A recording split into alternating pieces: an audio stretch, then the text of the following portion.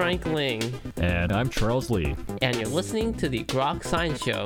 That's right. It's a weekly look at the world of science, technology, and their effects on our daily lives. Coming up on today's program, Giulio Boccaletti will join us to discuss water. So stay tuned for all of this. Plus the Grokatron 5000. And our world-famous question a week. Coming right up. Here. On the Groks Science Show.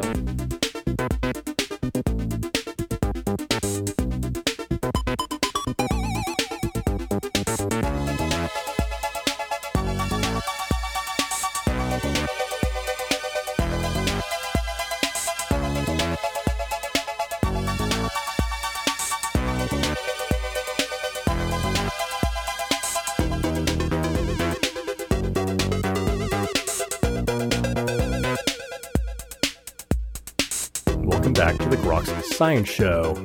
Water, fundamental aspects of our world and crucial to our survival. But how much do we really know about the history of water? Joining us today is Dr. Giulio Boccaletti, a globally recognized expert on natural resources, security, and environmental sustainability. He's an honorary research associate at the Smith School of Enterprise and the Environment at the University of Oxford. He's been a research scientist at MIT and a partner at McKinsey & Company. He's an expert contributor to the World Economic Forum, and his work on water has been featured in the PBS documentary series H2O, The Molecule That Made Us. He has penned the new book, Water, a Biography. Dr. Boccaletti, thank you so much for joining us today on the Groks Science Show. It's a real pleasure. Thank you. Well, it's a fascinating book you've put together here, really detailing the history of water, a crucial part of all our lives, but one that we might not think about. Why you decided to put the book together? Yes, thank you, Charles. It's a good question. I mean, I'm a practitioner, right? I'm a scientist by training, and then I spent the last 15 years working around the world on issues of water security for countries and advising governments and companies. And so I interfaced the issues of water for a long time from a technical and economic perspective. But the more I did so, I realized that water is truly a political issue in the end, and it's an issue that has long roots in our history. And I felt that in order to understand how to move forward, particularly now that we're facing a very significant crisis when it comes to water, we really need to become cognizant of what has happened in the past and how we got to where we are today. And so I started kind of building this narrative, and the more I dug, the more I found interesting stories, and eventually I decided it was time for me to write it all in a book, and that's how the book came about. Well, it is crucial currency by which our societies have been built from the very beginning. That's right. For the vast majority of settled human history, we have lived in agrarian societies where food and the production of cereals and crops were the primary store of value. And of course, for most of the world, that is water, right? I mean, if it's green and it grows, it requires water. And so in reality, you can almost think about food production as a mechanism through which we use water. And so it turns out that for the vast majority of our history, water has been a crucial determinant of wealth. It has been a crucial determinant, therefore, of politics and therefore of geopolitics. What's unusual about the lives that we lead now is that most of us have forgotten that. Right? I mean, in a way, it's a luxury of modern society that we can afford to forget that water shapes our environment. After all, you and I leave our homes, and I presume neither of us has to wade a river on our way to work. That's because we've essentially designed our reality to separate us from water. That's really an anomaly of the last, not even the last century, maybe the last 80, 90 years. Before then, everybody sort of danced with water every day, every year, for the whole of their lives. And so water is a fundamental determinant of almost everything that happens in society. Especially in the United States, there are parts where we wouldn't think about water as being that crucial. I mean, much of the West, though, has to deal with a lot of these water issues nowadays as it's becoming more constrained by demand. Yeah, I mean, it's certainly, if you follow the news of late, it's risen up again in the sort of totem pole of issues that people talk about. And that's because particularly in the West of the United States, there is a long-drawn drought. It may be a shift in the underlying climatology of the region, and this is putting an enormous strain on the ability of the existing infrastructure to deliver the water that people need, right? And so that has made it very salient. But I think that, the focus on a shifting climate and the focus on changes in the overall supply of water shouldn't distract us from the fact that in the end, the experience that we have of water is mostly about the infrastructure and institutions that we've built.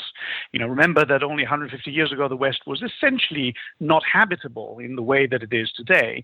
And it was thanks to billions of dollars of investment, primarily of the federal government, that the West was transformed. In fact, it was completely replumbed so that people could actually live here. So what we're witnessing is a shifting climate, but is also a failure of a solution that was implemented about 100 years ago and that now has outlived its course. I should add one thing, Charles, that you said earlier, people maybe, let's say in the east of the United States, might not be as aware of water, and that's true. Places that have plentiful water tend to ignore it. But one of the reasons I wrote the book was to try and reveal that every place on the planet, even the water abundant ones, in fact, live and dance in a sort of dialectic relationship with water. And so, one of the stories I tell in the book is the fact that even behind the U.S. Constitution, there's a process that starts with a river, with the Potomac, and the attempts that Washington made to create a water company, a canal company around the Potomac. So water really, kind of not try and use a pun here, but it really is undercurrent. It runs, it flows through all of the stories of humanity. Many of the major cities, of course, are built out along rivers where the infrastructure is built from that. It's true that even today, the most technologically advanced society that the planet has ever seen, 90% of the people that live on this planet live within 10 miles of a water source, right, of a river or of a lake. So even in terms of the distribution of the population, rivers, even today, with a few exceptions, pretty much shape the way in which people are distributed, in the way in which our value, our infrastructure, our wealth is distributed.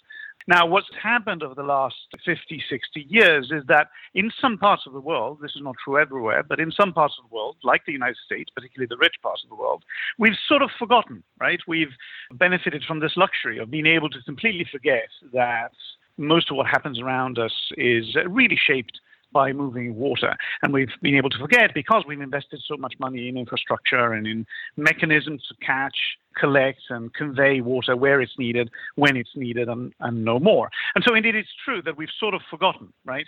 But as I said, the fact that these solutions, which have been in place now for about 100 years, are starting to show failings, are starting to creak under the weight of a changing environment, means that we won't be able to ignore them any longer. And I suspect we'll be talking about water more and more as the years go by.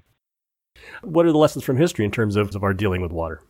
Well, Charles, one of the things that I realized as I was researching this book, which, by design ended up being a very interdisciplinary project, because on the one hand, you have to understand the physics and the science to be able to kind of understand how water actually behaves on the planet. But then it's also a book that speaks of politics and history.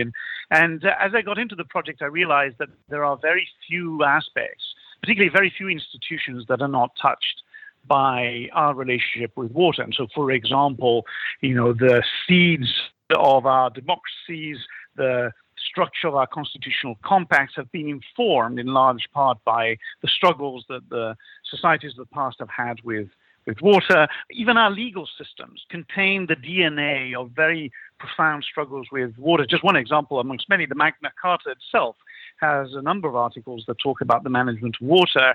And these are not technical issues, right? They're ultimately all about how does a society share when there isn't enough? How does a society protect the vulnerable when floods come along? How does a society survive the strength, the overwhelming strength of the water environment, which even today can overwhelm even the richest parts of the world? I mean, you just have to look at what happened in New York with Ida coming through, right? And so, one of the things I've learned looking backwards is that if you're trying to understand how vulnerable we might be to water, you can't just look at the technical world. You can't just ask yourself engineering questions. You have to ask yourself political and institutional questions. Where will the problems arise? And often in the history of water, they arise in unexpected places. The biggest problems that arise in water, not necessarily where the biggest physical changes happen, but where the most vulnerable are, right? And so I think that looking forward now is going to be the fundamental question, is where in our complicated web of economic relations and institutional relations, where are the vulnerable to water and how will they behave when something happens? Because that is the start of potential problems. That is the start of something that will change our relationship with water going forward. Where do you see those pressure points arising across the globe? Well, Charles, it's interesting. The great thing about being an earth scientist by training is that you sort of see events on the planet as real live experiments from which you can learn. And so a phenomenon like El Nino, for example, which modify rainfall on a smaller basis than climate change would, right? But they do so periodically, give us case studies and case examples of how physical changes to the water world then propagate through institutions. One famous example of this was around 2010, 2011, when Russia and China went dry. That showed up in the commodity prices of cereal production, then propagated down to the Middle East, which is, all the countries of the Middle East are large importers of wheat. That weakened the finances of the states that were already vulnerable for a variety of other reasons. Social unrest started, and you then have the Arab Spring. The Arab Spring then leads to the collapse of the Egyptian state, and that opens up the possibility for Ethiopia to start developing a dam on the Nile. So that's a very long causal chain, and one has to be careful not to be too deterministic about it. I mean, there are lots of things going on there, but there's no question that strains from the water world then propagate through both the trade system, the economic system, the political systems to have very, very distant effects. One of the issues that I'm particularly focused on these days and I'm interested in is the fact that as we Westerners, so Europeans, I'm sitting here in London talking to you from the UK, or the Americans have retreated from assisting a number of countries in developing their own water infrastructure, the Chinese and Indians have stepped in. And so there is a sort of renaissance of infrastructure building in the water space across Africa, Latin America, and Asia, driven primarily by Chinese resources. And that is changing the landscape in very unexpected and significant ways. And we'll see how that plays out. But that's an important geopolitical fault line that's playing out right now in the water sector. A form of water diplomacy, if you will. Completely. And, they learned it from America, right? I mean, the Truman administration had a famous four-point strategy, was a technical assistance diplomacy, essentially. And as a result of that, Charles, you'll be aware of the Tennessee Valley Authority, a famous utility in the United States.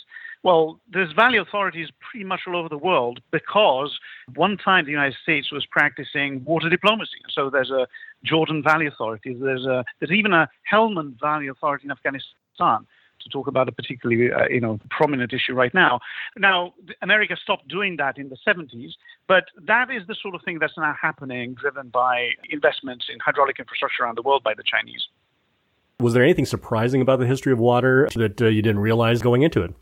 One of the more interesting realizations that would lead to a very interesting thought experiment that I haven't done yet, but this may very well be a future project, is that today we live in a remarkably homogeneous water environment in truth, right? Because the whole world has learned how to deal with water in a very particular way.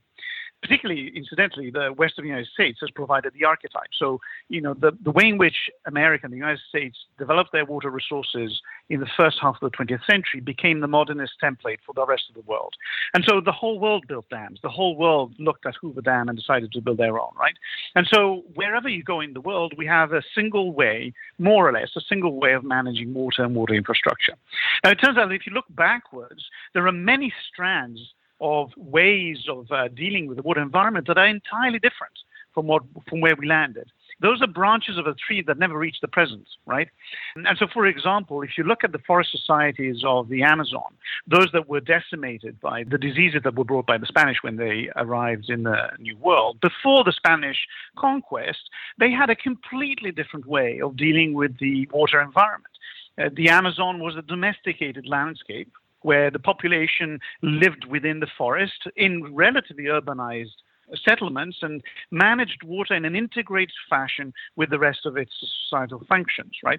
So that, if you had lived there, if you had looked at the landscape, it would have looked very, very different from the landscape that we know today. And that's just one example of many. So the variability or the diversity of approaches that societies can take to deal with water is far, far greater than what we see on the planet today. And I think that's something that we cannot see around us because, of course, we've homogenized everything. But it's an incredibly valuable store of cultural wealth that's in the history of water.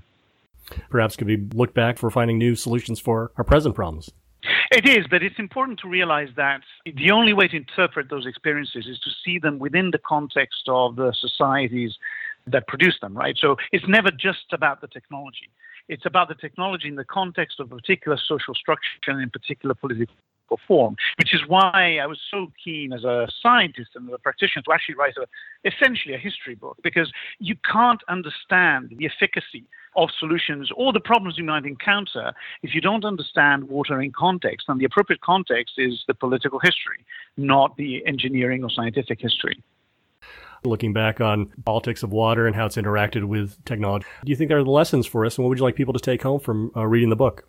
I think that to make sure people understand that water is not an issue to be delegated to some white coat sitting in a technocratic office or something. It is possibly the most political issue that we face, and it requires the engagement of citizens.